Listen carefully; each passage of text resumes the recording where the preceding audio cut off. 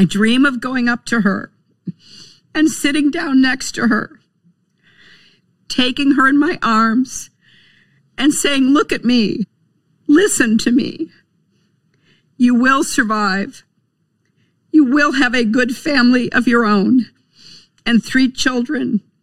And as hard as it might be to imagine, your daughter will grow up and become the President of the United States. Republicans seek to take control of the House of Representatives. Republicans are going to retake both the House and Senate. A liberal MSNBC host warning Democrats about the potential for a red wave. Do we have any sort of canary in the coal mine type indications of where we may be headed on that front? Fox News is calling the Virginia governor's race for Republican Glenn Youngkin. You and I have a rendezvous with destiny. Welcome on back to the Ruthless Variety program. Of course, that was Hillary Clinton, who is now unveiled a new masterclass for her many fans. And apparently experiencing a psychotic break. That's wild.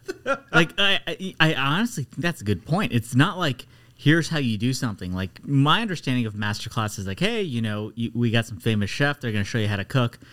What is Hillary teaching folks? Like, so I signed up.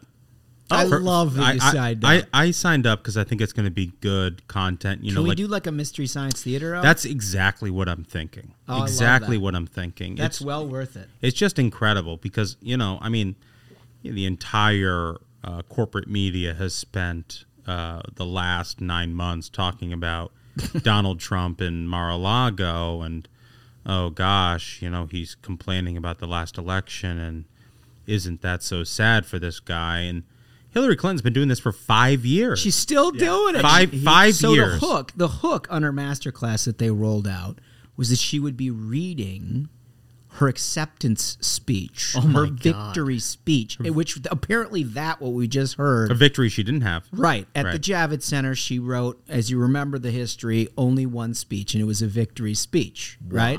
So she, in this masterclass, is evidently reading this garbage. It is years. I mean, we're talking... Honestly, yeah. I think I see Duncan, a great idea. I would love to hear that. All right, I got to get mad for a second because I like to get mad. It's so fun. I know. It is fun. But Hillary Clinton's victory speech at the Javits Center, let's just recall that she didn't give a concession speech at the Javits Center, that she was such a coward that she wouldn't even come out, that she sent out Podesta, to say, go ahead and go home. There's a lot of results still to come. She was such a coward that she would never even come out. All these people come there to see her become president of the United States, and she's such a coward that she sat behind the curtain and didn't come out. It's a fair point. She was at the hotel. What a weak person. She was at the hotel block away. She never even showed up. Yeah. She never even showed up. Yeah. Did Mitt Romney give a concession speech? Yeah. I believe he did. Did John McCain? Yeah. Yeah. Bob Dole? Yeah.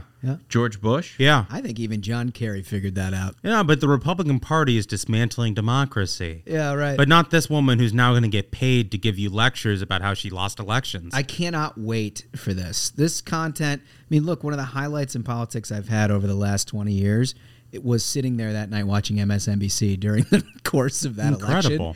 And so I can only imagine how fun it's going to be to relive it through the eyes of the candidate. Yeah. But I just wonder what the classification of Hillary's masterclass is. What topic is this under? Like I said, you usually think of masterclass. I think it's under leadership. Leadership? Which is just the saddest shit. It's clearly not on how to win elections. So good. She would have a class it should be like crime and such of how to get away with it. Hold on. I'm actually here as now a member of Masterclass. I'm here on the website, and it says Hillary Rodham Clinton. The subheader is The Power of Resilience. Oh, Jesus. Bouncing back after a loss? Yeah, I don't think she bounced, pal. I don't think she bounced. Honestly, they basically just stuck on the floor for the last 5 years. There would be money to be made if she were to teach a master class on her actual skills, which is here's how you get rid of the fingerprints. You gotta make sure, here are the steps you take care of it. Here's how you disable a prison's cameras. Yeah, then you go in. How to set up a private email server. Yeah. How to hide your husband's sex crimes. The best one I saw today was If I Did It, the Vince Foster story. So good. Oh my god. masterclass.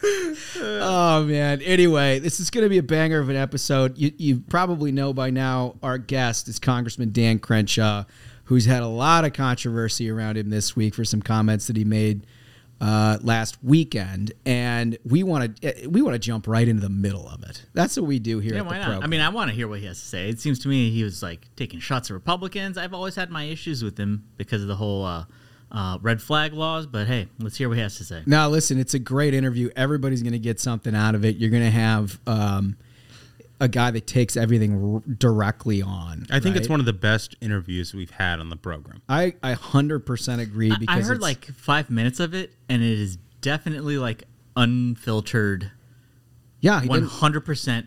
No, this is not a no holds barred. Well, that's what we do at Ruthless, right? When Ted Cruz was getting assailed by everyone, he comes on Ruthless and gives us his side of the story. We have some laughs and we figure it out. And you can take from it what you will. Right. Right? But that's the difference between us and everybody else. That's right. Is that we're not going to come in and tell you what to think. You got to listen to it. And I think you're going to have some interesting takeaways from this. So anyway, I'm excited about that. Fellas, let's read a couple of 5 stars. I love our 5-star reviews. I want to take the first one. Okay. So we have Bobby J. Rage Muffin. I love that. And the title is just purely phenomenal. I'm a new subscriber to the show, but my lord, is it glorious. All of it. No better way to take the horrors of modern politics than with hysterics, banter, and the absolutely brutal grilling of some of our political elite. Josh, Michael, and Smug make my Tuesdays and Thursdays fantastic. More please. I love that's it. Why, and that's exactly like the theme of the show today. That's what we're doing today. That's what we're doing. Dunks, you want to take the next one? Yeah, this one is great. This is from The Soup is Hot. Title is Dominate the Libs. It says, it's all about domination around the holidays. That's right. It's the 6 inches in front of your face. The crew has laid the blueprint, and it's time to get up in some grills. That's great.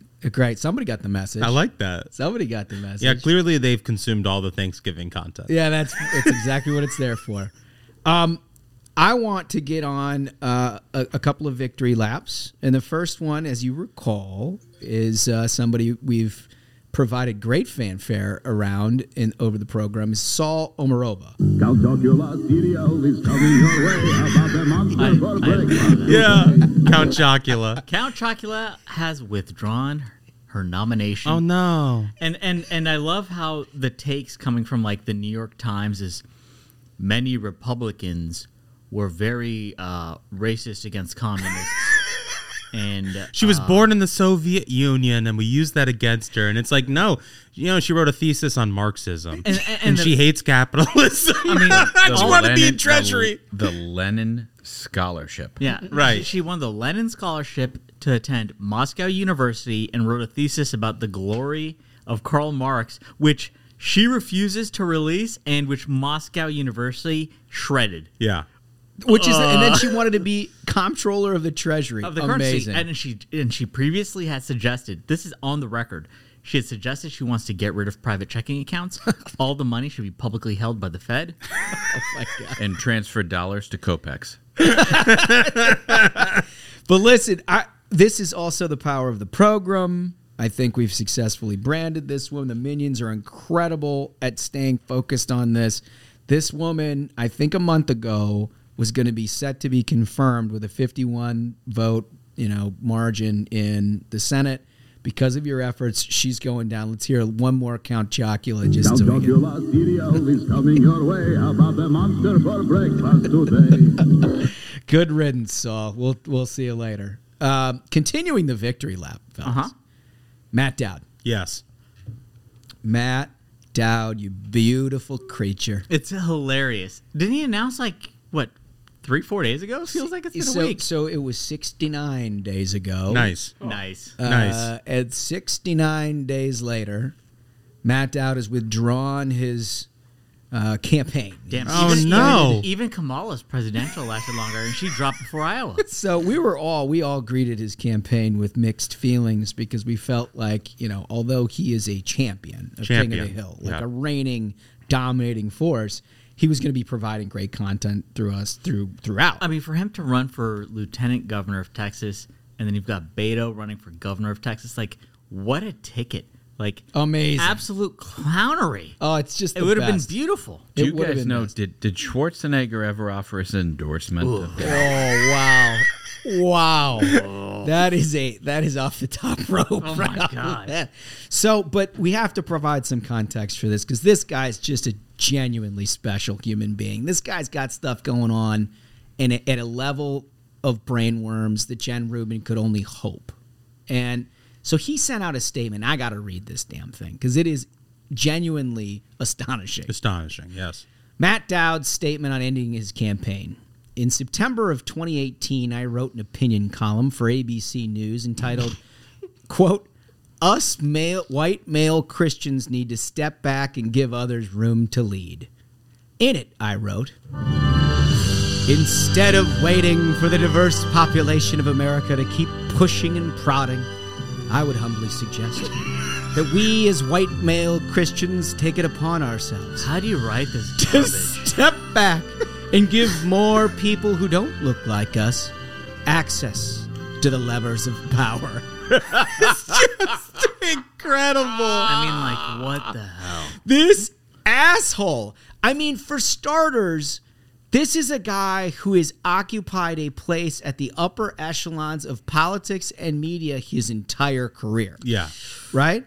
So if it's just about what you look like, why don't you just go sit in your home for the rest of your life, right? That's the thing. It is, for the most absurd reason he's dropping, he should have had a good reason. I was hoping there'd be some like dirt or anything, but no, actually he's like, I'm just a loser and I want to say some woke garbage and bounce. Well, apparently they had some, I don't know if it was an African-American candidate, Hispanic candidate. I haven't followed the lieutenant governor's race all that closely. And on the Dem side in Texas with Beto at the top of the ticket. Right. Beto at the top of the ticket. There's not a lot of diversity, but evidently somebody has gotten in who represents some diversity. So out goes Matt Dowd. But I'm not done with this guy yet. Okay. The column continues. We as white male Christians should do what real leadership demands and practice a level of humility, which demonstrates strength by stepping back from the center of the room and begin to give up our seats at the table. We should make this move not because we feel threatened, but because we know it is morally right, and it would help America in this troubling time. The best leaders and change makers make themselves dispensable. And that is what me and my fellow white male Christians must do more often. That is so weird. That is so weird. But so cool. It's so weird to think it, and then even weirder to think that you should put it out there publicly. Dude, it's like the Detroit Lions putting out a press release talking about how they're declining to go to the playoffs.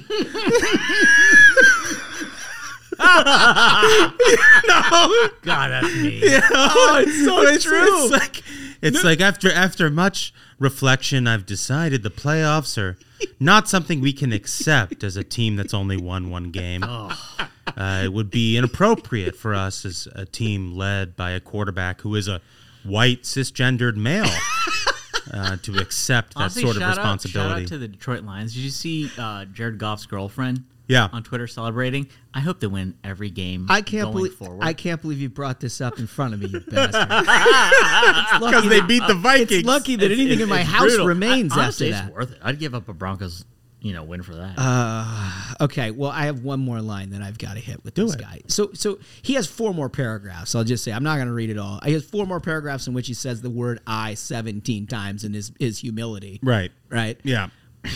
But here's the one that I want to highlight. I have always strived to be a person of integrity. By living the values Really? Arnold Schwarzenegger, espouse. can you talk about what a person of integrity Matthew Dowd is? This guy has the balls. The balls, as if no one in this line of work knows who he is. Right. I mean, I'll be honest, I worked with this guy all the way back in 2005, and he was trying to pick up every staff assistant in the joint. He was in like his late 30s. He was trying to pick up girls that just got out of college. Get him. I don't know if he was married or not, but I do know that the people he ultimately had affairs with were married. He landed Maria Shriver. Yeah. When she was married to Arnold. We're gonna have running Arnold's campaign. campaign. We're gonna have to run this episode back through legal. What I'd like to see is the Austrian oak have his way with Matt Dowd. I'm just saying, you can't say I have always strived to be a person of integrity by living the values I espouse. Yeah, bullshit. When everyone who knows you knows that is absolute nonsense. Yeah. I get that, Holmes. My favorite thing in this is him trying to take credit for dropping out like that's somehow a victory of his values. Like, let's be honest. The guy looked at a poll. He had to look at a poll. Do I really want to do this? Dude, could he actually win a Democratic primary? No fucking way.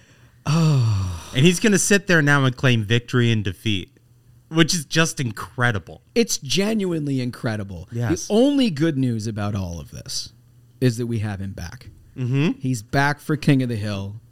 We're going to give him a week to warm up. You know it's coming hot. It's coming. Yeah. You know it's coming hot. He has to. I love it. So, look, we talked a little bit of Hillary at the top, and I know we talked about what these master classes might look like. But guys, do you think that there are some sort of suggestions that we could make? I mean, I said early on, you know, how many classes is she required? 8, 9? That's a good question. We should ask our resident member, Michael Duncan. Well, I don't have all the details yet. Okay. I was a member as of an hour ago. But I'm very much looking forward to all the value that Hillary Clinton is going to provide my life. I already started writing down some ideas. Please. It might be too spicy. I was like, maybe too spicy. No, I not don't think so.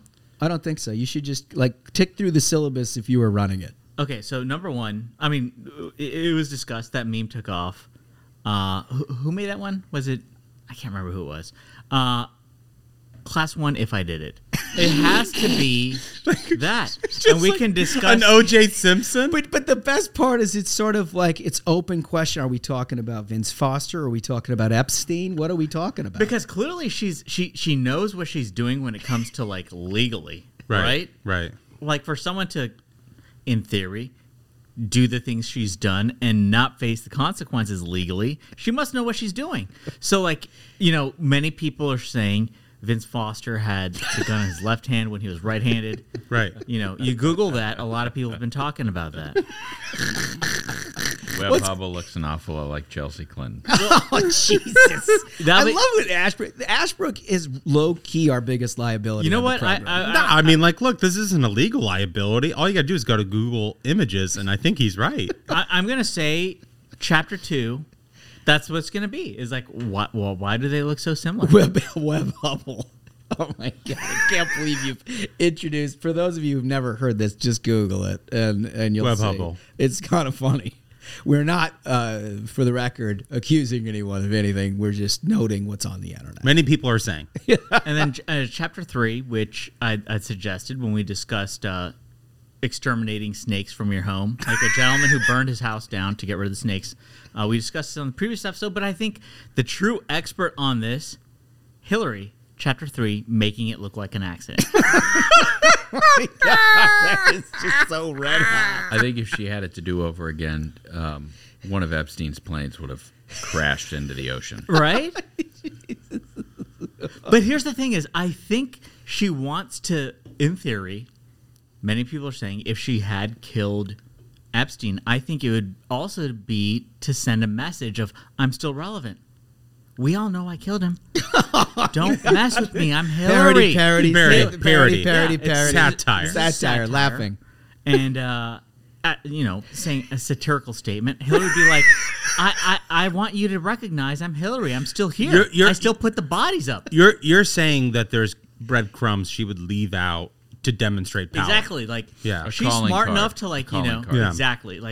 Many people are saying Hillary was involved, and she likes it because that's how you know. Don't mess with her. That's a great class. I have a life insurance policy, folks. If it gets cash, we'll know it's Hillary. As a joke, satire. For our attorneys. Laughing. I'll run through the roads. The funniest thing, we've been doing this podcast for a year. we're gonna need like a dead man switch. we're gonna need to have a safety or a safe deposit box. No pun intended. Well, no pun intended. But honestly, here's the saddest part. I figured if we had one, it would be manned by the guy over there who's dropping the absolute bombs. Right. I don't think we could trust Ashbrook for a second. Are you familiar with Rose Law Firm? No, Are you familiar with Whitewater? Stop. We don't. Class 4, and this is, I think, a very important one. And I think it's, this is less jokey and more what people need to recognize.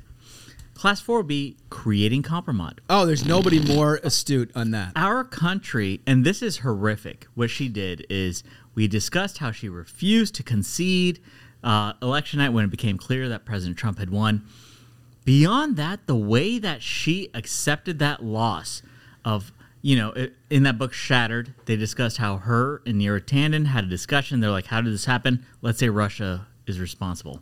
The way that they, for 4 years, put this country through the ringer, accusing a sitting president of being elected by Russia. Yeah, I mean, what does that do for confidence in elections and voter integrity? Can I ask you, how did they execute that? I mean, who was the sort of the inside man who executed those things? So one of them was Jake Sullivan, who worked for Hillary Clinton in that campaign and now works for Joe Biden and is helping lead America's foreign policy. And his job was to shovel this shit around to lunatics in the mainstream media to pretend that Donald Trump was a asset of Russia. No. Now he's in charge of our foreign policy. Isn't there a taller guy who was there that they used? Yeah, there was. There's this guy named James Comey who was the director of the FBI, who tried to entrap the president of the United States, the president-elect, in a meeting, saying, "Hey, man, congratulations, you're the next president of the United States. Hey, did you pee on some Russian prostitutes?" Maybe a guest speaker. I mean, it's incredible. Like, think about it. They pushed all this garbage on the country to divide our nation and to make people believe, oh my goodness, nobody thinks this election can't be trusted. We had $5 in Facebook ads spent by some Russian bots. Clearly, Putin, installed his KGB agent. It's absurd. It's unbelievable. Hillary should have to answer questions. Like, whenever she does these fluff interviews of hey, I got a masterclass, someone should be like, why'd you push this Russia garbage? It's amazing. We saw that the Steele dossier is trash. Nobody will. No one's asking about how the Steele dossier is getting everybody in trouble that they because created. It was garbage. Dude, the people involved with it have gotten promotions. I want a subpoena of Hillary Clinton to know what she knew. Yeah, that's what I would want. That's right. And the last, but we might find out on the masterclass. I'd hope so. And the last that's what I'm paying for. Yeah, that's a great point. Can you imagine if we actually get to the bottom of this on Masterclass? If there's a live curveball, if there's a live chat feature in the Masterclass, I'm going to be using it. I would hope. I'm going to be using it liberally. Let me just assure the listeners, when this happens, there will be video feed. You'll be able to see what we're doing. They need to do this. Masterclass, please have a live chat. What else do we have for other? Well, the last chapter, and I think an important one, and one that I think everyone in the media should just dirge up anytime Hillary is mentioned. Folks, she's the originator of Obama was born in Kenya. So she would have a class of how to ask for the birth certificate. Because it's a delicate topic. You have to get your aides to back channel that. She has to cry. She was, I think, was it Iowa or was it New Hampshire? Or it was somewhere Iowa. cold. It was right away. When she started crying, remember? When she was crying. It was after New Hampshire. It was after New Hampshire. So when she came back in New Hampshire. Obama was the greatest salesman Democrats have had since Bill Clinton. Hillary could not stand that. Yeah. And she had to spread everything. I mean, think of her mindset. This is satire. So many bodies. so many horrific deeds. And for this guy to roll up and take it from you? Of course you're going to be like, let's cook up something crazy. And your folks are like, hey, we'll back channel that Obama was born in Kenya. Birth certificate? Yeah. The thing that's so interesting about that is time is a flat circle. And that Joe Biden, who's now currently the president of the United States, said about Barack Obama that He was the first mainstream African American who is articulate and bright and clean and a nice looking guy. What a dirtbag statement. That's what he said about Barack Obama. And his reward for that was being his vice president. It's become a tradition on their side. No, right. Now, if you think about it, they have no success at all unless they hire the person that called him a racist. Right. No, that's exactly. Just be racist or call people racist and you can be on the ticket. You need the racism on the ticket. That's the Dems' number one agenda. Even the podcast full of white guys taking credit for the first black president of the United States. Oh, Pod save. Congratulations, Pod save. One more class. The last class that I think we ought to look into, just in terms of if we're on the we're on the platform, on the group chat and time. What about like cleaning a server? Yeah. You mean like with the cloth? Wiping it with the cloth? Like with the cloth? Yeah, with the cloth. I feel like everybody who Can you believe our media? Everybody letting who has them get away with shit like this. Anybody who has electronic communications whatsoever, if you're interested in nobody ever seeing that ever again, who better to speak to? Right. Honestly, I would love that masterclass of who better to speak to? Here's how you do it. You make sure that like no one can hack your phones. You got to run an email server, and when people cross you, here's how you make it look like an accident. That's that. Brilliant. Joe Biden is going to suggest that Hunter log into that.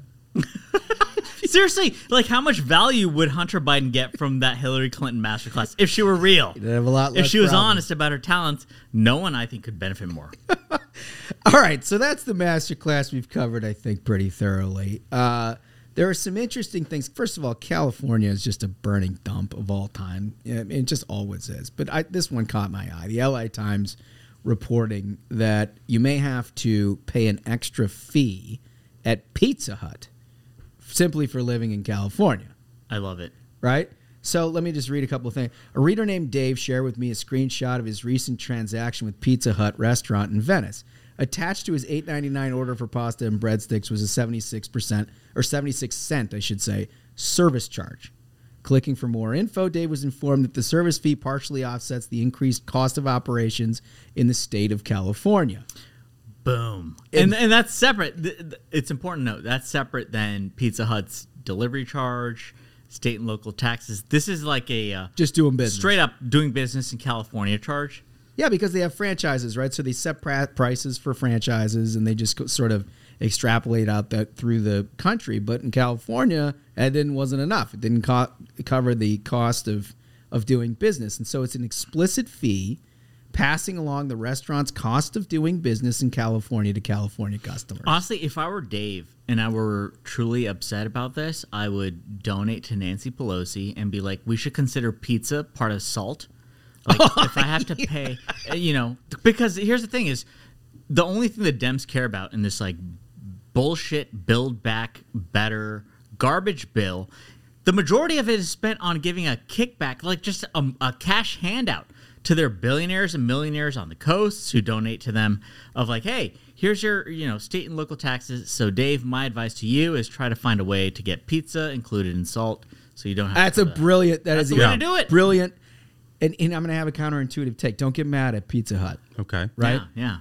We should actually support Pizza Hut. Yes. And the reason that we should support Pizza Hut is because we should 100% support companies that charge libs more for electing morons to state and local offices. It's like, let's be honest. I mean, Pizza Hut, congratulations. They are being a very honest company and being like, listen, when we have to deal with like the taxes and the garbage and like, hell, who knows? Somebody could probably run up in a Pizza Hut in California and just like rob all the pizzas. That's been going down lately. My wife is a loyal consumer of Chick-fil-A. We have a lot of reward points. Well, you've covered this extensively. I don't anymore. I think. But what she also is a loyal member of the Hut Lovers Club. Oh, she's a Hut lover too. She's a Hut lover. Yeah, it's a big deal. I mean, Pizza Hut is good pizza. I mean, you really are I've salty. Had a place in New York. I love a Hut Neapolitan pizza. I love the coal-fired, the in the oven pizzas. That's great. But like, if you want your little what's the word for it? It's like, I mean, it's bad for you. It's like a little treat. Pizza's pretty fucking good. And they do weird stuff. They do some weird stuff sometimes. Like stuffed crust is great. Yeah, who can argue? They kind of invented that. Maybe some pretzel crust. Just do some weird shit. Yeah. Yeah, well, anyway, I mean, Pizza Hut. Let's and congratulations to them. Just like surcharge any blue state, that would rule. That is good. Yeah. All right. So you guys may have seen all of these headlines about the White House working behind the scenes with the media to get positive coverage. Have you seen this stuff? Wow. No, I mean, I'm not surprised. So what happens, and let me just lift the hood. When you are, as I was for years in government, and you're getting absolutely crucified with something, occasionally you try to reset the dial, right? So what you do is like bring a bunch of reporters or somebody in to have these conversations off the record about why you feel like the coverage of what you're doing is unfair. Try to provide some coverage or some context to what you're doing, right? Which, sometimes it works when you feel like you've just kind of slipped off of a cliff and there's groupthink and reporters and whatever, and everybody's just trying to get the facts back out. Right. These guys have absolutely no facts that support their position whatsoever. That's their problem. Right. They're like, well, shit, everything is bad. So they've dragged all these people in because they're not happy with the unflattering headlines, coverage about supply chain disasters, handling of the economy, all the inflation nonsense. I mean, literally everything that we've seen out of this administration for the entire year. I mean, can you imagine how hilarious that must be? Is like, hey, listen, guys, we know everything is more expensive. We tried to gaslight you and be like, on the 4th of July, hey, you're actually saving money. Here we are, and it's become an accepted fact by all Americans that everything is more expensive. Gas prices are up. Grocery prices are up. You can't order anything because there's a supply chain disaster in America. In America. This is happening in America. So what they've done is bring in the National Economic Council Deputy Directors David Kamen, Bharat Ramaturi, and John Porcari, who's a ports envoy. I don't even know what the hell that is. But either way, these guys are... He's doing a shit job. I know that. Yeah, well, apparently these guys have the enviable It's like season task. 2 of The Wire.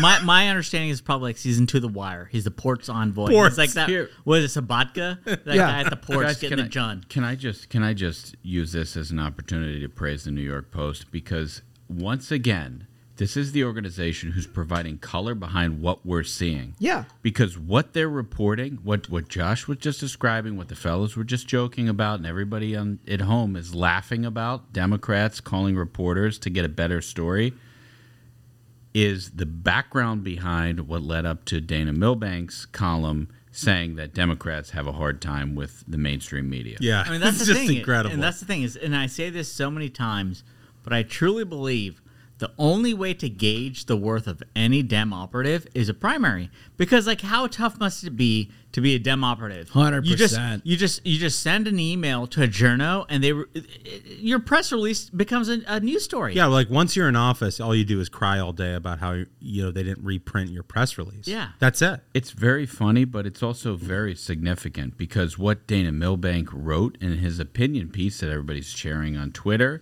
is that, quote, the media treats Biden as badly or worse than Trump. And here's proof. It's just insane. The most absurd take you've ever heard or read in your entire life. You're like, how in the world does somebody even come up with this insane idea? And it's because the Biden administration said, oh, we've really got a problem with bad press because nobody's getting any packages from the supply chain. Right. Everything costs more because of inflation. We need to find somebody who's going to write what we want them to write. Oh, let's call Dana Milbank. Right, we're having a national... and that's a step up because Jen Rubin, apparently, they've all said is not credible. I mean, and that's the thing is, like, the fact that this administration thinks the problem, folks... is the coverage. The coverage is unfair, not reality. Headlines suck. Yeah. Yes, the headlines are true. Gas is more expensive. Groceries are more expensive. Our unemployment numbers miss estimates every time. We don't create as many jobs as we're expected. But it's the journo's fault. Well, so my favorite thing in all of this, and if you look at the data, and Milbank's piece, which of course is psychotic, if you look at his piece, he has fiscal note, aggregate sentiment analysis data of the media in their reporting on Donald Trump. You talked about this on Tuesday. It was at the Afghanistan thing? Right. And it's just, if you actually look at all of that and you say, this coverage is unfair to Joe Biden, that's just patently absurd. It's absurd. It's just patently absurd. A free tip to folks if you see anything trying to like quantify the qualitative information of sentiment data, run away. Right. But let me just pose this question, you guys. Take your most creative hat, try to put it on, and figure out what is a positive story that you could write about the Biden administration. Me? No, I'm just at a Senior loss. citizen does his best. Yeah. I would say Joe Biden eats all of his pudding. this is satire. This is a joke, but I think Alzheimer's awareness. It's tough. It's tough because the thing is you're faced with these decisions with someone you love, and it's like, you know what? I got to do the right thing. And it's a story of overcoming obstacles. There you go. Oh, I may not have proposed that question if I knew that. Look, there's polls everywhere, and this is why they're upset, right? It's the coverage, but it's also because they're just falling like crazy. And we've covered extensively how Republicans have this significant sort of historic generic ballot lead and all these things. Can I say, though, that I love this poll so much? So much. So the Wall Street Journal poll said that Hispanic voters are split between supporting Republicans and Democrats on the generic ballot. And that is a significant shift towards the GOP. Republicans have made rapid gains among this crucial voting demographic that have long favored Democrats. Just to give you an idea, right? Hispanic voters were evenly divided in the hypothetical matchup in a 2024 election between presidential contenders, with 44% saying that they would back Biden, 43%, we're talking Hispanics here, 43% supporting Donald Trump. In 2020, Biden won 63-30. That's movement. Yikes. Maybe, just maybe, that immigration policy was not unpopular amongst Hispanics. I just I don't think enough Hispanic voters have read the Milbank column. It's like, imagine if you're putting up with years of being called Latinx Right. by these people, and then they like crash the economy, everything's more expensive.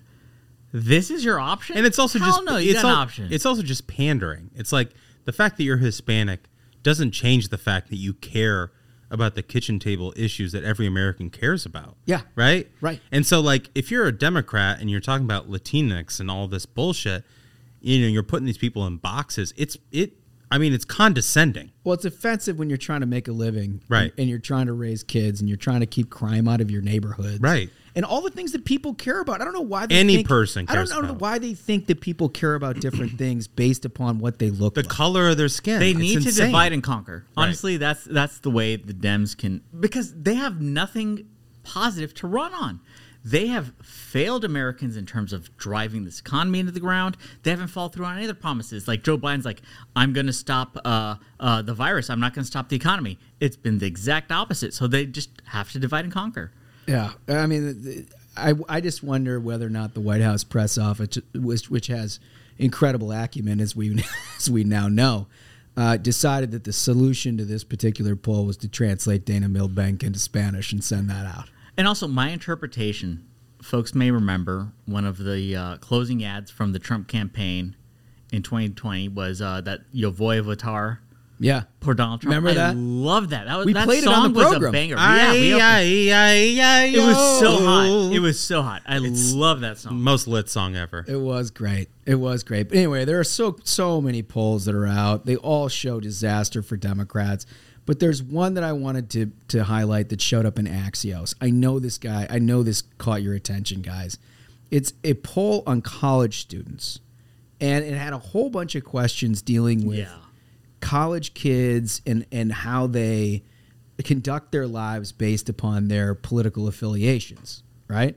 What this found basically is that young progressive liberals are the single most bigoted, intolerant group in the history of our republic. I mean, I'm not surprised, but yeah, it's sad. So college students would not, you fill in the blank with someone who voted for an opposing presidential candidate. And here are the issues. Go on a date. 71% of Democrats in college would not go on a date with a Republican. Go on a date. Go on a date. Only 31% percent of Republicans said the same. Only 41% would not shop or support a business that was owned by a Republican. These Dems. That's only 7% on the other side. 37% would not be friends. Not be friends. With the Republican. Not be friends. They would not be friends with this person. Psychotic. Only 5% of Republicans said the same. 5%. Work for. And I think this is critical when you think about the state of our corporate world. Yeah. Right? Yeah. 30% of college-aged Democrats said they would not work for somebody who was a Republican. Yeah. Well, they're not going to have the chance with that art history degree. Well, I was just going to say, here's the bad news. Here's the bad news. You're not going to be working for a damn thing. Right. Yeah. Right? Unless you want to just have one of those make work 501c4 Soros-funded operations that shifts paper around to all of the Ivy League fail sons who've absolutely accomplished nothing in their life. Go off, King. Right? Go off. Get him. And if that's what you want, because that's probably all you got coming. Right. Yeah. I wouldn't hire one of these people if they were the last person I know. Can I try to have my contrarian opinion here? Oh, yeah. No, okay. I like it. I agree with one of them. Well, I don't know if I agree with it, but, go out on a date with, but I'm thinking more of like a relationship. Like long term. Yeah. Have you ever dated a lib if I'm before? thinking long term, you might change your mind on that. I've dated plenty of libs, but like a long term relationship thing, I think you got to have a conservative. I'd be the same way. I'd be like, Don't you think you'd change her? I don't buy that, dude. You can't change them. I feel like if you they can't change you, you can't change them. I feel like if you put a lib of any stripe with smug 24 hours a day for like 6 months, that person's coming out a changed person. I think they want to be changed. That's why they're dating you in the first place. Oh, it's the power play. It's the power play. It's the power play. That's a perfectly Duncan deal. All right, guys, did you see that Fox News' Christmas tree got set on fire? Yeah, of course. It's awful. I mean, I was actually pretty blown away by this because anybody who's been to the Fox studios in New York, they know outside of this office building, they have just an absolutely beautiful Christmas setup. This monstrous tree. Yeah, that tree is massive. With red, white, and blue lights. It's like a 40-foot tall tree. This is like the real deal. This is from the forest. Yeah. And it's just, it's a beautiful setting. Anyway, some arsonist showed up, set this damn thing on fire. Of all the things to set on fire, man. Yeah, wait. You don't think the tree did it to itself? Hillary Masterclass. Yeah, right. Hillary Masterclass did not get a subscriber in Craig Damanaha. I don't know how to say his name, but he's been charged with setting a Norway spruce on fire and can't be held on bail for the alleged crime. Here's my take, and this upset me so much. Not as much because of the loss of the tree, but because of the way it was reported. So we had the New York Times. They said tree catches fire. That was it. Oh wow, that's like car. That's like the car that went through Wisconsin. And that's exactly what grinds my gears. Is that we had a domestic terrorist in Waukesha with a history of racism, run over people. It's gone from the media. It was reported in the media as SUV runs over people. Well, shit, we got to be careful about these SUVs just killing people. And in the same way, tree lights itself on fire. Unbelievable. That's how the media reports it. Unbelievable. I can't. It says right here, it says former prosecutor turned criminal defense lawyer Mark Betterow said the arsonist will likely be free by late Thursday since his crimes do not qualify for bail. Quote, you can't give the Christmas tree an order of protection, so security will have to stand guard. Like, it's just can you believe that? Like, it's just so wild.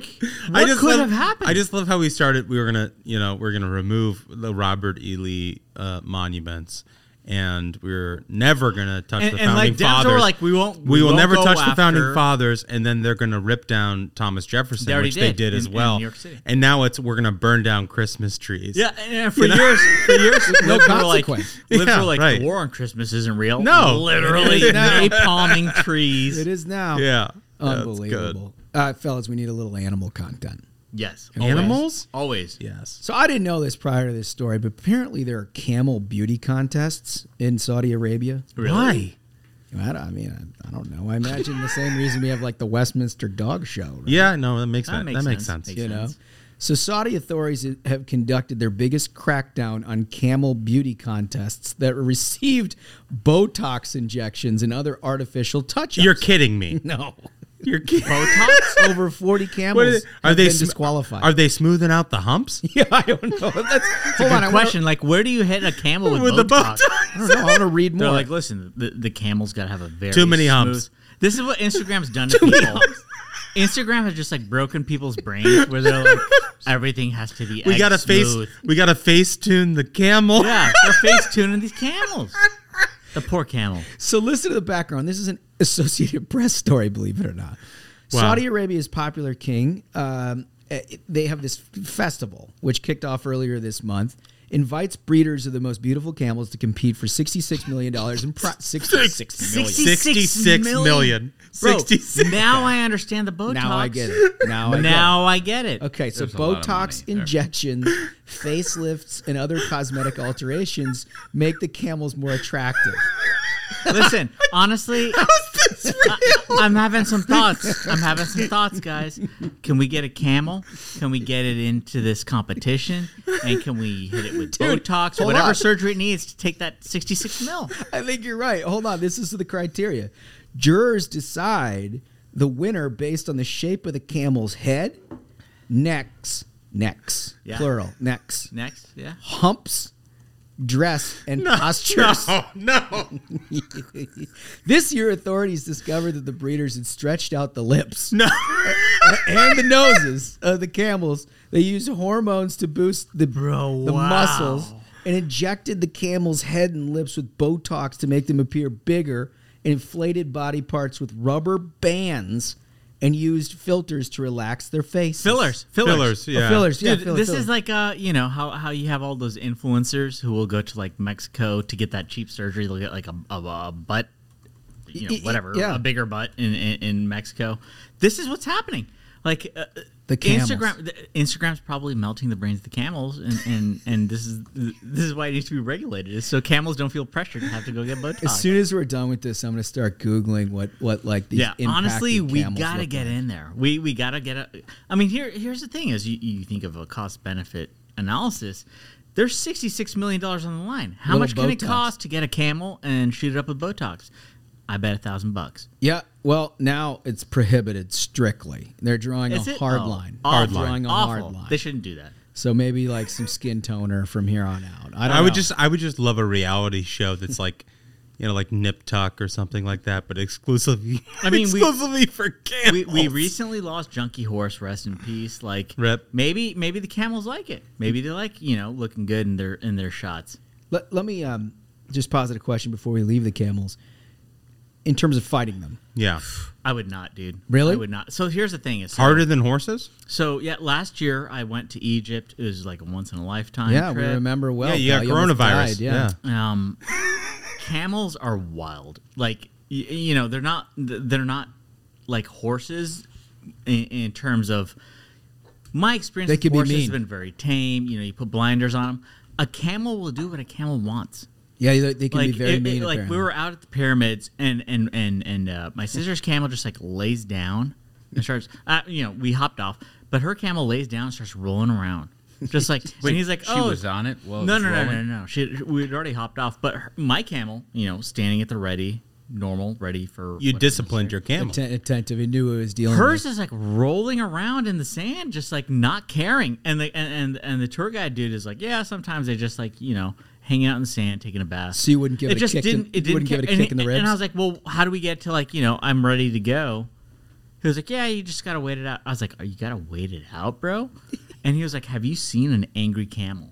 Whoa. They like bite people. The guy said this? Yeah, the guy said it straight up. Like the tour guide dude, I think has probably had experience with a Well, he's camel the going expert. ham. I would Yeah. say Because he's you the were thinking expert. about giving it a kick. I mean, I would never F with an animal, man. Like, especially a except the camel. horse. I mean, here's the other thing: is camels are enormous, dude. They are enormous. They are big animals. Like as tall as you think an elephant is, how tall camels are. They're stunningly tall.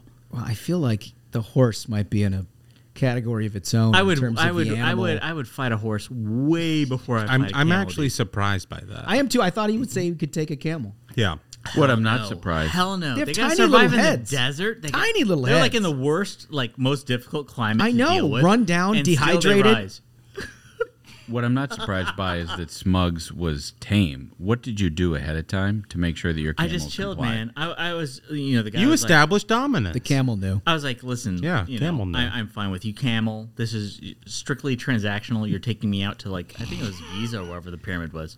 Camel's It's like, we're it's going chill. here. I'm not going to mess with you, Camel. Hopped off, had a great time. But like her camel was just like rolling around. The dude was like, you don't mess with the camel. What? And the way he said it, like there were dudes there in Egypt who were like be in the SUVs with us with like SMGs. Oh, they got like machine guns and shit.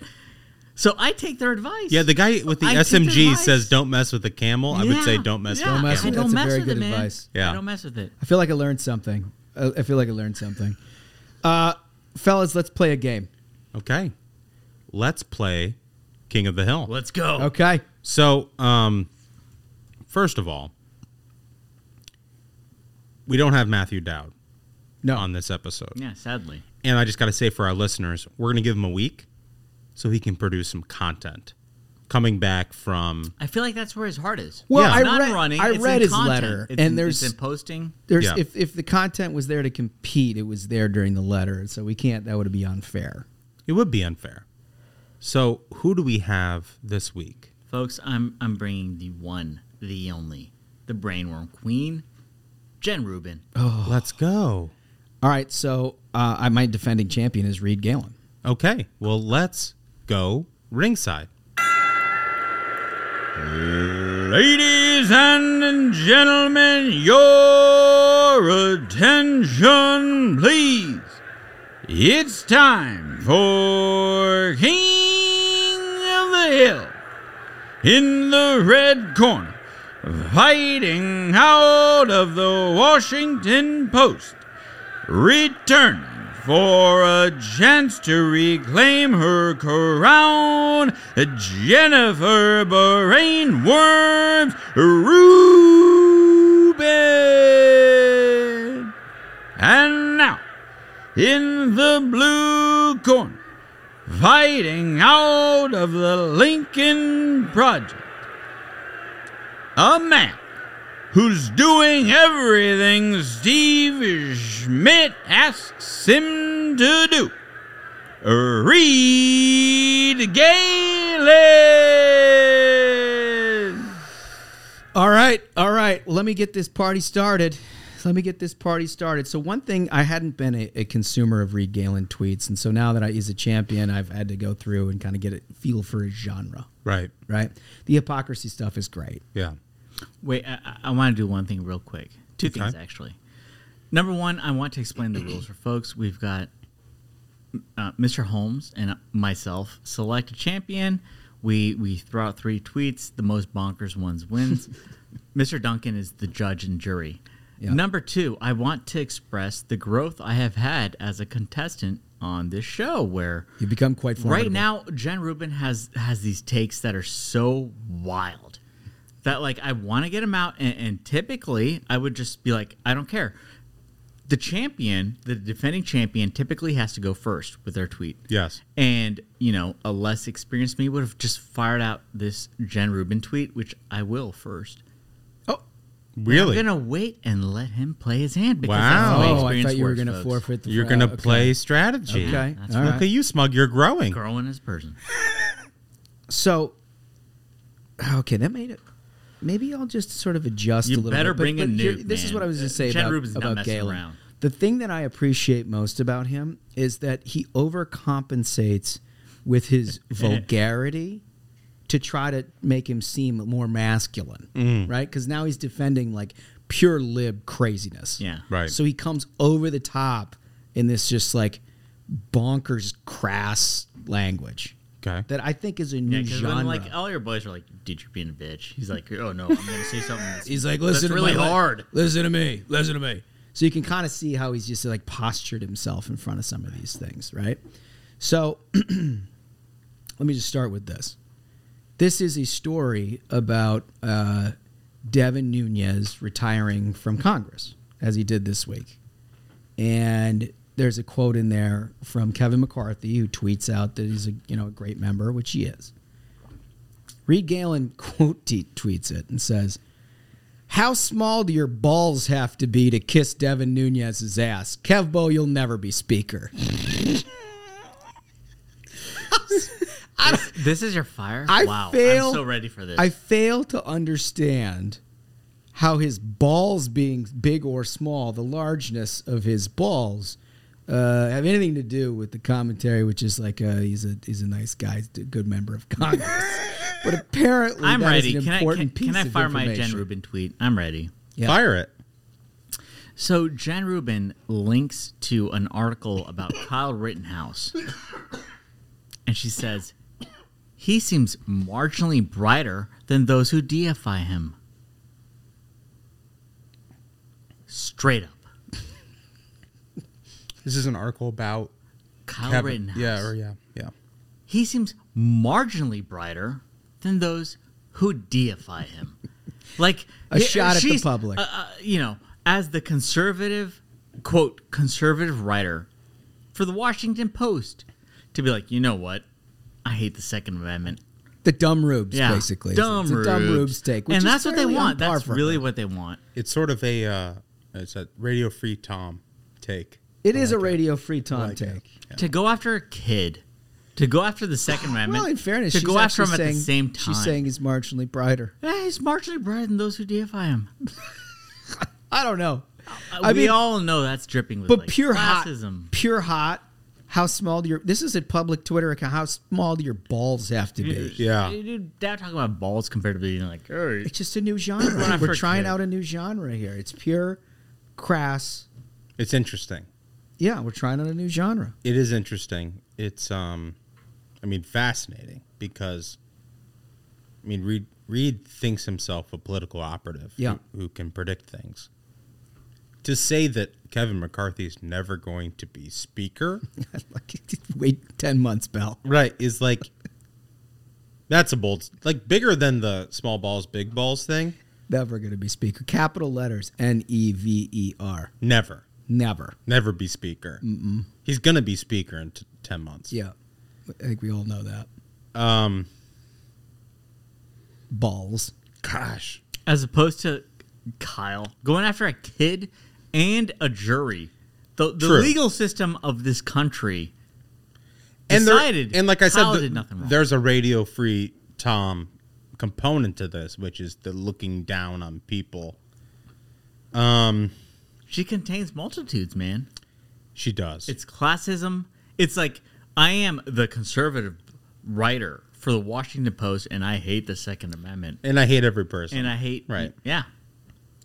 That being said, I can't get over this. I can't get over the big balls, small balls. Let's be honest. Round one, Holmes. I love it. All right, Bill, what do you got on second? All right, so this is Jen Rubin, December 7th, 10:22 a.m. Voter suppression is called, quote, tighter voting requirements. The Republicans' descent into authoritarianism and its dalliance with violence is explained away as, quote, polarization. So imagine thinking, hey... Is this apropos of nothing? What is she replying? So she has an article which is talking about the media has given Republicans a free pass on assaulting democracy. Right. This is the Dana Milbank is thread. it. Yep. Yeah. So voter suppression is called, quote, tighter voting requirements. The Republican descent into authoritarianism. Listen, like It's cool. having This is so cool. Trying to maintain the integrity of elections, authoritarianism. 100% authoritarianism. Like having to show an ID. Yeah, I mean that's authoritarianism. Or like your signature has to be verified on a mail-in ballot. Like if that's like what that is Nazi Germany. Like if Hitler could have one Authoritarianism. thing come true, it would be your ID is checked. 100%. That is pretty What incredible. a take. Wow. I'm going to stay on genre. Really? I'm going to So, stay one on trick genre. pony. All right. No, Okay. listen, I got things to choose from, but I feel like this is good. I feel like it's working. So Josh Hawley tweets out an article on something that he's been advocating for, which is to not have women enlisted in the draft, right? You're hitting in on something for the judge and jury right now. Yeah, so there's been an ongoing debate. Democrats basically thought this was a fait accompli, that in this National Defense Authorization bill that they're dealing with, they would make every woman eligible for the draft for the first time in American history. Mm-hmm. Politicians like Josh Hawley, Chip Roy, other people have been just going to the Hill to try to stop this from happening. Well, they stopped it from happening. And Hawley tweets out the article, right? And it's a Politico article about, they're not going to be able to draft women. Galen says, Politico finally got something right. Ladies like Josh Hawley should not be drafted. Wow. That's all you got, bro? That's really it? What do you mean? That's really it. What do you mean that's all I got? This guy really is a This is, dude, remember, he's representing a very liberal constituency at this It's hot. It's hot. It's very right. What I do like about some of these Never Trump people who are now on the left is that they're some of the biggest purveyors of like weird, sexist, misogynist, homophobic stuff. Yeah. And the same It's liberal almost like left. we had to fight these assholes in the Civil War so they'd give up their slaves. But the same liberal left that would hate this if it came from Ted Cruz or anybody else. Oh, yeah. RTs that shit so quick. Yeah. Because they don't actually believe in anything. There's No. no principle they actually stand for. Yeah, right. Like, these people are actual homophobes. They are. And what's so amazing to me is that you can say ladies like Josh Hawley should not be drafted. Yeah, ladies. Oh, my God. Yeah. Is that... It's like 1950s stuff. And I got to say, and, I don't... Maybe the opinions of my co-hosts here in the Variety program will be different, but I think a culture that drafts its women into its armed services either should be fighting less wars or doesn't have a culture worth defending in the first place. Oh, there you go, pal. There you go. You know what I like is I am 100% against including women in the draft, and the NDAA that passed the other night had it stripped. Very happy about it. Our mothers and daughters, we're going to put them in wars. Yeah, it's nuts. And that's going to be a good thing for equity and equality. It's horrific. I mean, that is the perverse thing about liberal worldview. It is. In my opinion. I agree. There's so many. And people But yes, can that's have other opinions, but that is my opinion. That being said, I do not think that statement can overcome what Smug provided, and I think he wins round 2. Let's go. Okay. All right. I like it because we got to fight it out. Yeah. Yeah. Well, here I've saved my best for last. Yeah. I can get you 2 words, but go ahead. I feel like wow, really? That's Yeah, confidence. It's confidence. Confidence is right, but we'll see. So, in the course of 1 week, to give you some background, Bradley Whitford, a troll of mine.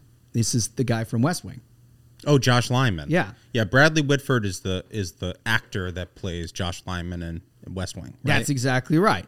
Right? And so he tweets this tweet that says, for the GOP, children slaughtered in their classroom is the cost of freedom while wearing a mask in the middle of a deadly pandemic is too high of a price to pay. Sanctity of life, my ass, they're a death cult. And Reed just retweets that and says yes. Right?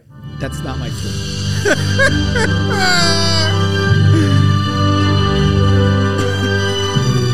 It's great. My tweet, Listen, my tweet is Ashbrook has tried so many times with the amicus brief last week. He's trying to Oh, you think he's trying to rig the game? Yeah, that's fine. Okay. I got it with 2 words, dude. Okay. Hold on, In though. the course of a week, Yeah. this is 4 days later, Reed Galen writes, to my Democratic friends, if you learned anything from the Virginia governor's race, it's that we must keep kids in school. Work with your allies in the unions. It's not fair to parents to have to trade work and dollars for child care when schools close without notice. So in one hand, he's talking about slaughtering children, Right. by virtue of being in the classroom, Right. because they don't want to abide by mask mandates. Uh-huh. On the other, it's an advice to make sure all the kids are in school. Wow. It's almost like those two things are dissonant. It's so weird. But I didn't have to go. I was like, let me find something where he's advocating for kids to be out of school. And then I was like, oh no, it's 2 days late, 2 days earlier. Smug, You're promising me something that's gonna blow that away. And it does. Okay. So we have previously discussed Matthew Dowd's screenshot tweet about why he's dropping out because like he's a white male and just feels guilty. The press release. Mad, right. Jen Rubin replies, "Oh no!" Exclamation point. She's like, I had been hoping for Governor Matthew Dowd. The people cried out for Governor Matthew Dowd, and she feels just like it hurts her. Oh no!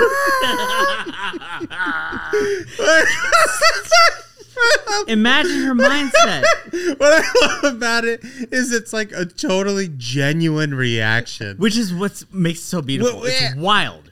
It's a general reaction to something that was a complete sideshow in the first place. Yeah. You know what Total I mean? Theater to begin with. Theater to begin with. And the idea that she quote tweets this, like, we have lost a absolute leader, you know? Yeah. Like the fact, like she's really gotten to that point. Like a lot of people think they know how rock bottom Rubin is it. She plumbs the depths day after day. Approach the bench. You're going to approach the bench? Well, no, I hold on. Let me object. Wow. We have a previous hearing. We have eliminated any sort of counsel work outside of the contestants themselves, including amicus briefs. Approach the bench. Wow. Well, look, I'm not going to let you approach the bench. I will let you file an amicus brief and decide. Whoa. I'm going to decide it. This is the jury. This is the judge and the jury's decision. And I'm going to allow you, for the content, to provide an amicus brief. Your Honor, I appreciate the opportunity to speak.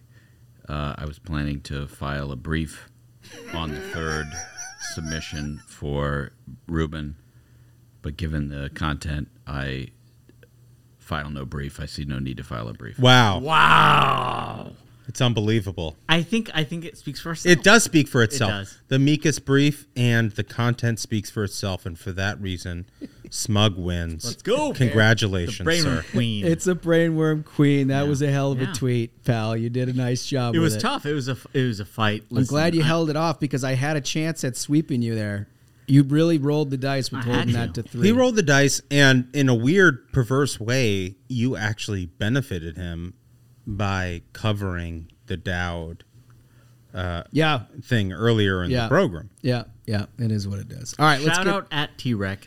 Let's go. That guy's great. Let's get to this interview. First of all, you all are aware of Dan Crenshaw. Obviously, he's one of the most recognizable members of Congress. He got himself in a little bit of hot water over the weekend, as other people would characterize it, because of some things he said at a rally. He was fighting Republicans, right? So guess what, pal? We go right at it here on the Ruthless Variety program, and we talk explicitly about it and let him sort of defend not only what he says, but how he said it and what he means, which is exactly what we need to do. Yeah.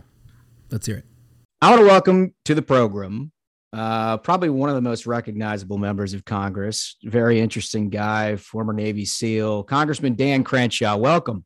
Hey, thanks for having me, Josh. Appreciate it.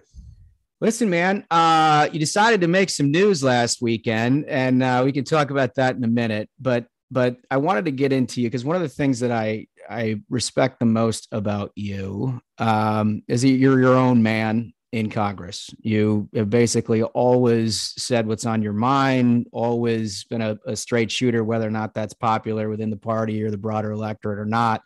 You've kind of given us your view unvarnished. And what I'm wondering about is how much of that is your upbringing. And I know you lost your mother very young. I know you traveled a lot with your dad, obviously his military service and all kinds of things. Talk to us a little bit about sort of your growing up, how you got interested in politics.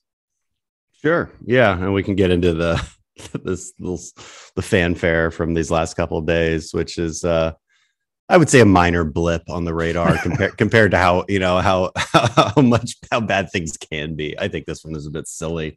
And we have forms that people can fill out with their hurt feelings at our office, and then we can go from there.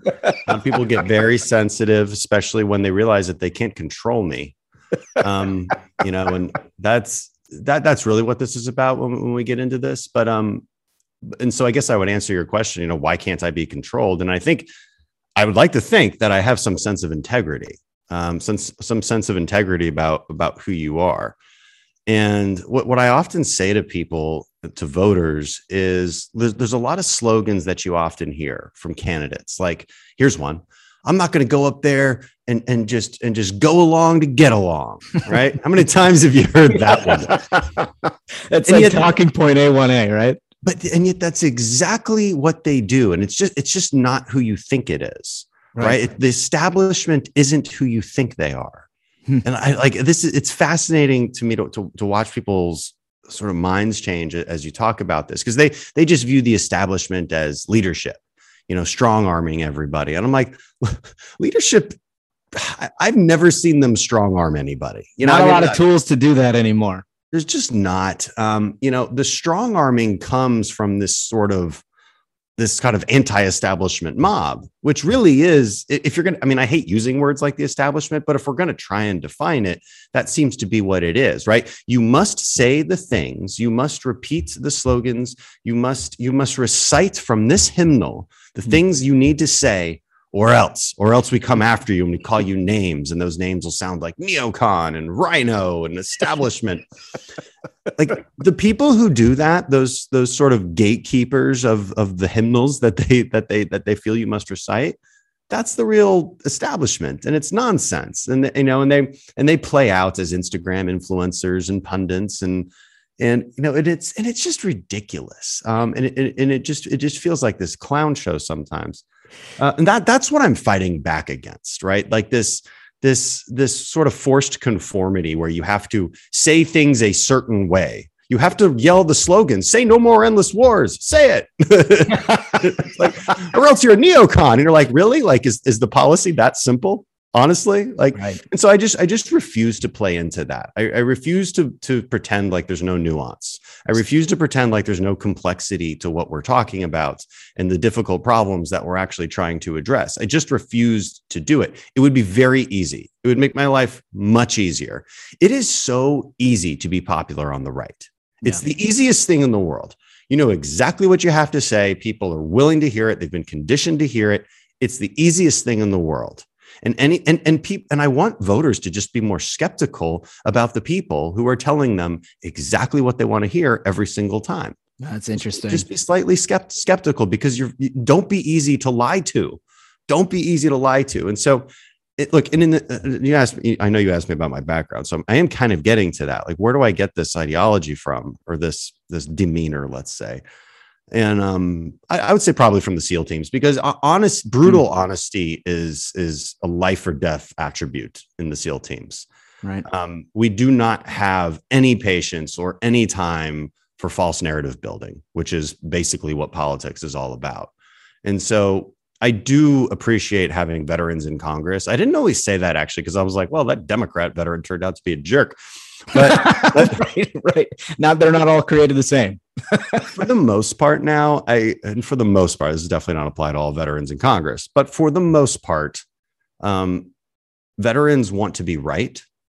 And that's a kind of an important attribute. They want to be right. They want to make sure that the conclusion that they've come to has been come to honestly and through some thoughtful debate and consideration, and that they're actually right, or at least defensible. At least you're in a defensible position. Mm-hmm. I am thoroughly convinced that not a lot of members of Congress actually give a damn about that.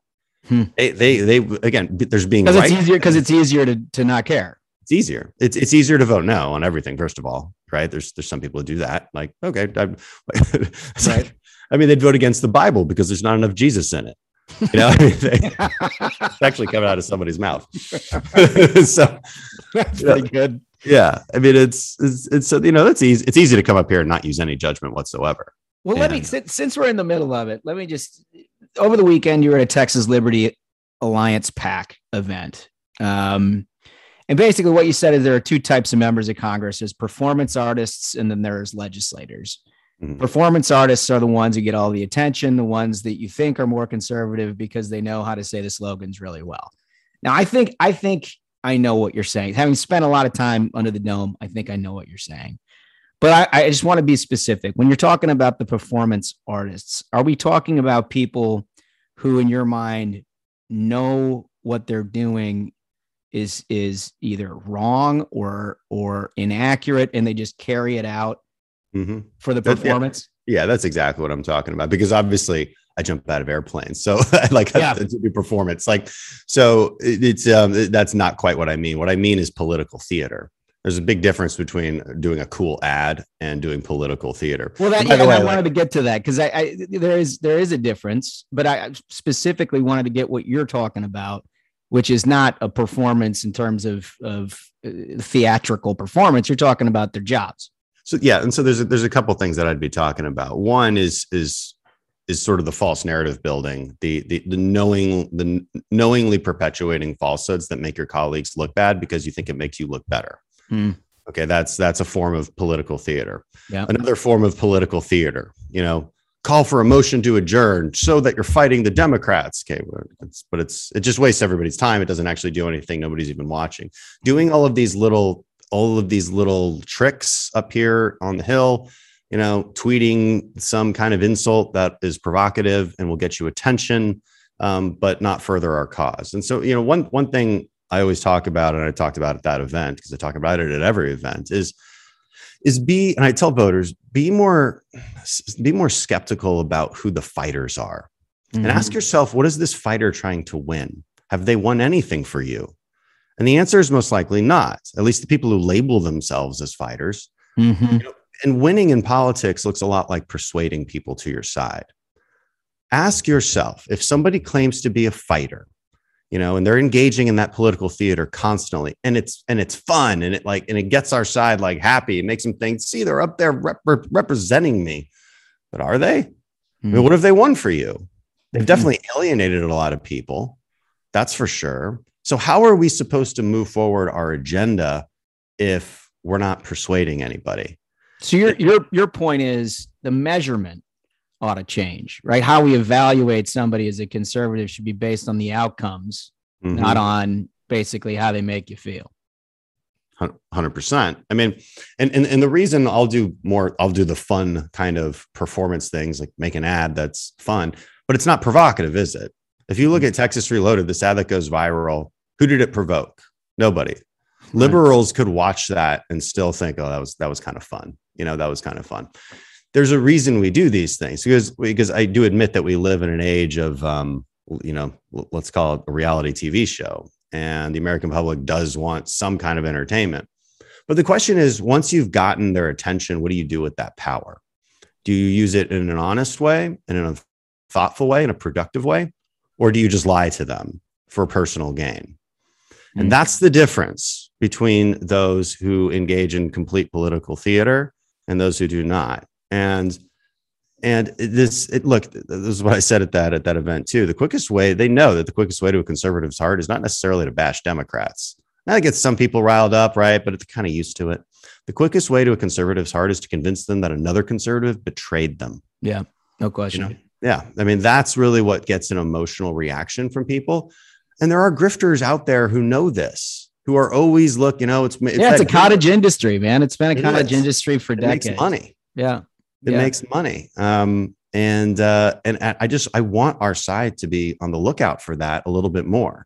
Yeah. Be skeptical of those people. Let me ask you this, because I think, one of the things that we talk about on the program is not taking the bait, trying to stay as much of a team as you possibly could. And I recognize your arguments about how some people make that impossible. But I think what the press has done to try to attribute your comments is they basically have attributed to the entire Freedom Caucus, right?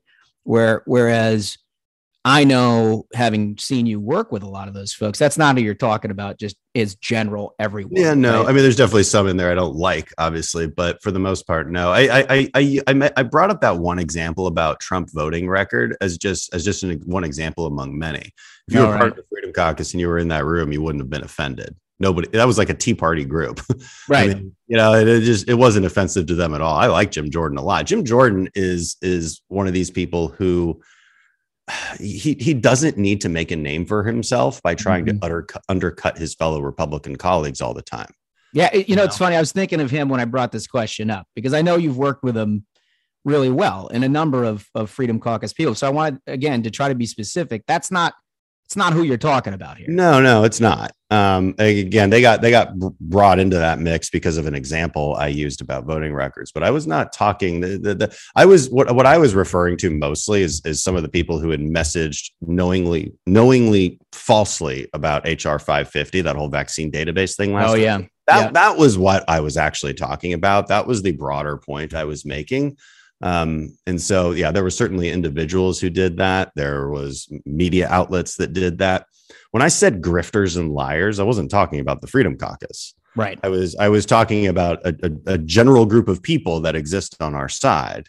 And I didn't name any names, and I don't find it useful to name names. But given my description, I want people to be now. I want their brains to be tuned to listen for those kind of things. Yeah.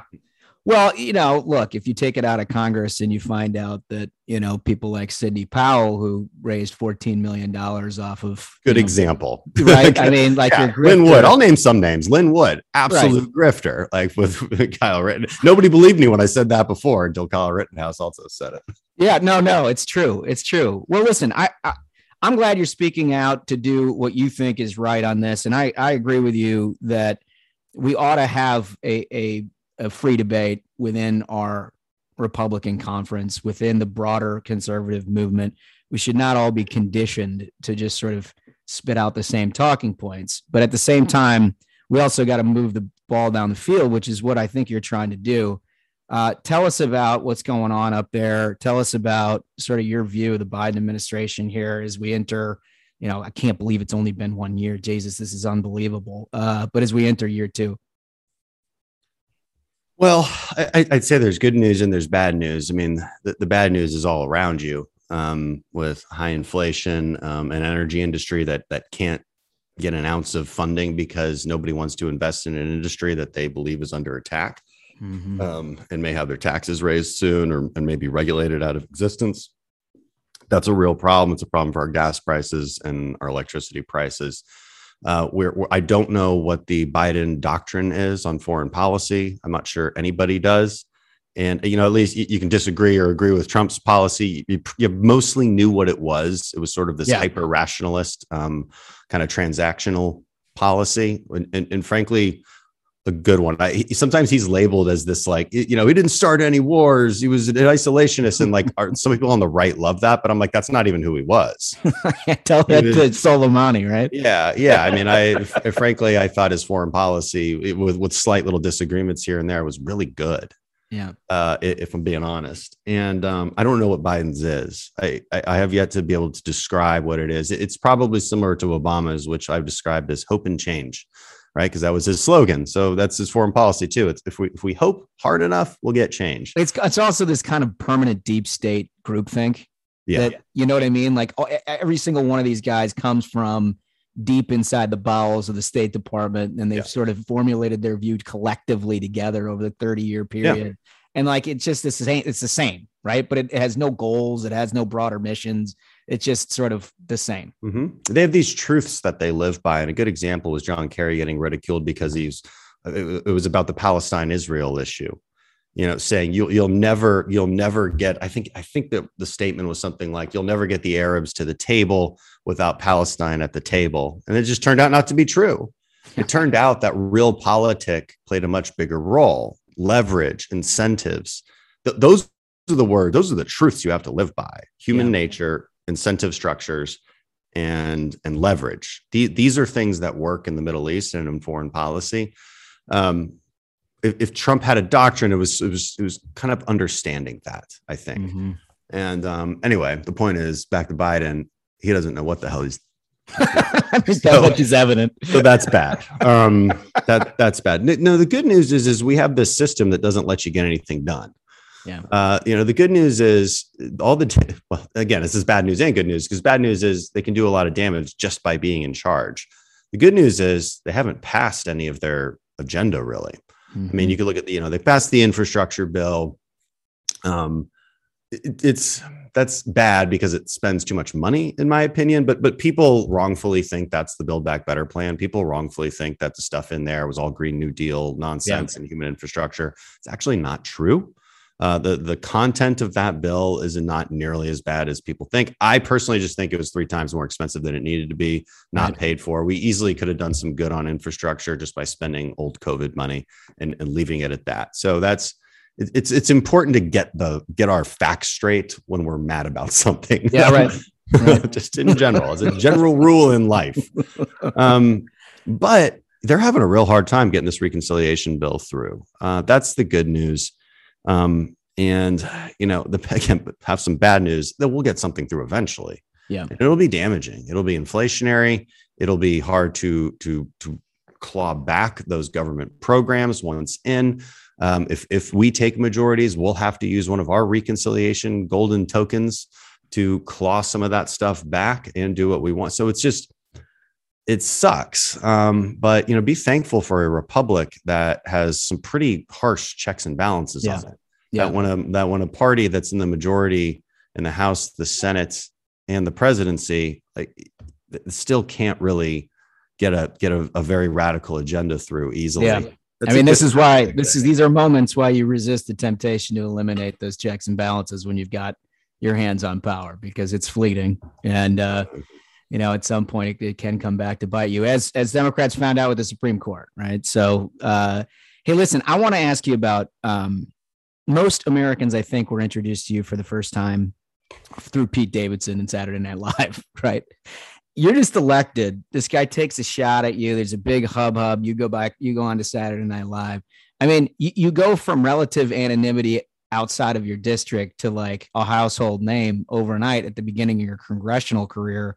I mean, what's that like? I don't know. I still don't know. I guess it's surreal. It was, so, I mean, the day that happened, we had this sort of sense of annoyance. I wasn't used to dealing with things popping up in the media. Yeah. And it felt like an annoying thing we had to deal with, because it was like the day before the election, maybe 2 days before the election. And, I had a bunch of events scheduled, and that's what I was worried about. And I was annoyed that I had to spend 10 minutes outside in the parking lot before going into this event and think about what I was going to tweet. Right. I just wasn't used to that. It was strange. So my point being, it was kind of lost on me how this would blow up. And I don't, and then it blew up a little more and a little more. Next thing you know, you're on set. Yeah, I guess. And but like if you know me well, I mean, this is my surprised face. It's always I'm picking that up. Yeah, I just don't. I don't react emotionally to things. I don't I'm never like awe-inspired by something. I wish I had more of those things, but I think they beat the emotions out of you in the SEAL. Let me just say this: the one thing that's awe-inspiring, and I know you're a very happily married man, so you wouldn't talk to Pete Davidson about this, but it's awe-inspiring the fact that guy has brainwashed as many beautiful women into loving him. This drives me and my wife crazy. We're big fans of Kate Beckinsale. Right. And I just don't get it. Serendipity. I mean, what the heck's gotten into her?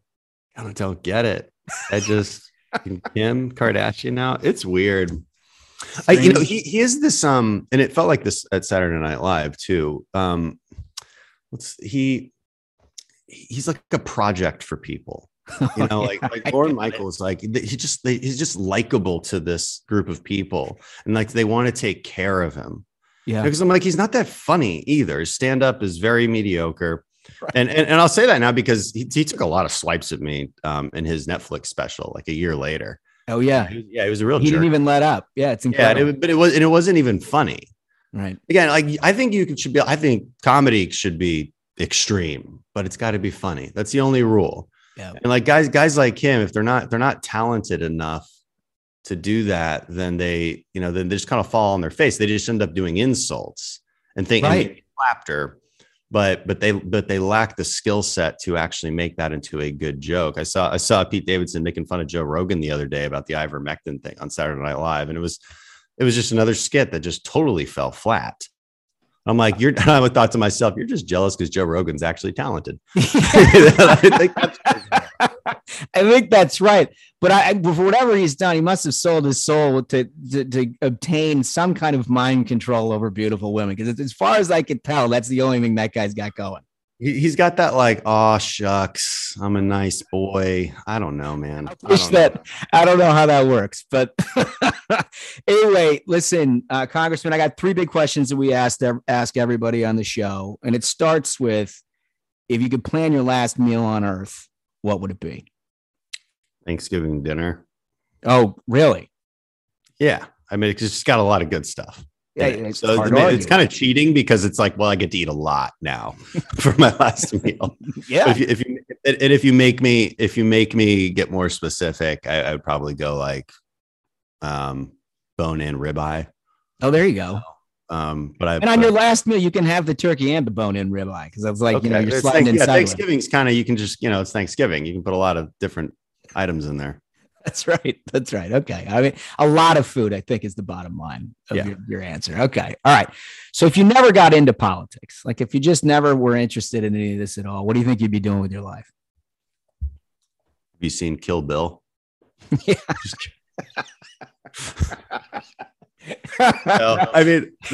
Truthfully, I never wanted to leave the SEAL teams. I left the Navy kicking and screaming. And my wife and I loved our life there. We would have stayed at least 20 years. And that was always my goal in life. I did not want to leave. And I didn't get into politics kind of like, I was looking at policy jobs, sort of behind the scenes for a while after the SEAL teams, sort of searching for that next role. And then all of a sudden a seat opened up and somebody suggested I should run. And that was kind of the first time I thought about running. Next thing you know, you're a politician. Yeah. Next thing you know. Well, you do a good job hiding the politician side of the member of Congress thing. All right. So this is the last one. I'm very interested in your answer on this. And it's about what goes to your core motivations. And we put it up in 2 polls. Basically, you're motivated by the thrill of victory, which is the sunny optimist charging up the hill kind of point of view, or the agony of defeat, which is the Michael Jordan, sort of just like kills you to think that you could ever lose. And the feeling that you get when you lose motivates you entirely. So the question is, what motivates you more, the thrill of victory or the agony of defeat? I knew you were going to ask that. And I've been struggling with how to answer this because I'm not sure it's one or the other. Part of me thinks you should embrace failure. Embrace pain and suffering because it always makes you stronger. It sucks. That's part of an agony of defeat, though. I mean, that's if you're motivated by it, you have to have that, or else you're not motivated. Yeah, it's a more realistic, I guess, place to be in. But I'm certainly motivated by the thrill of victory. I mean, who wouldn't be?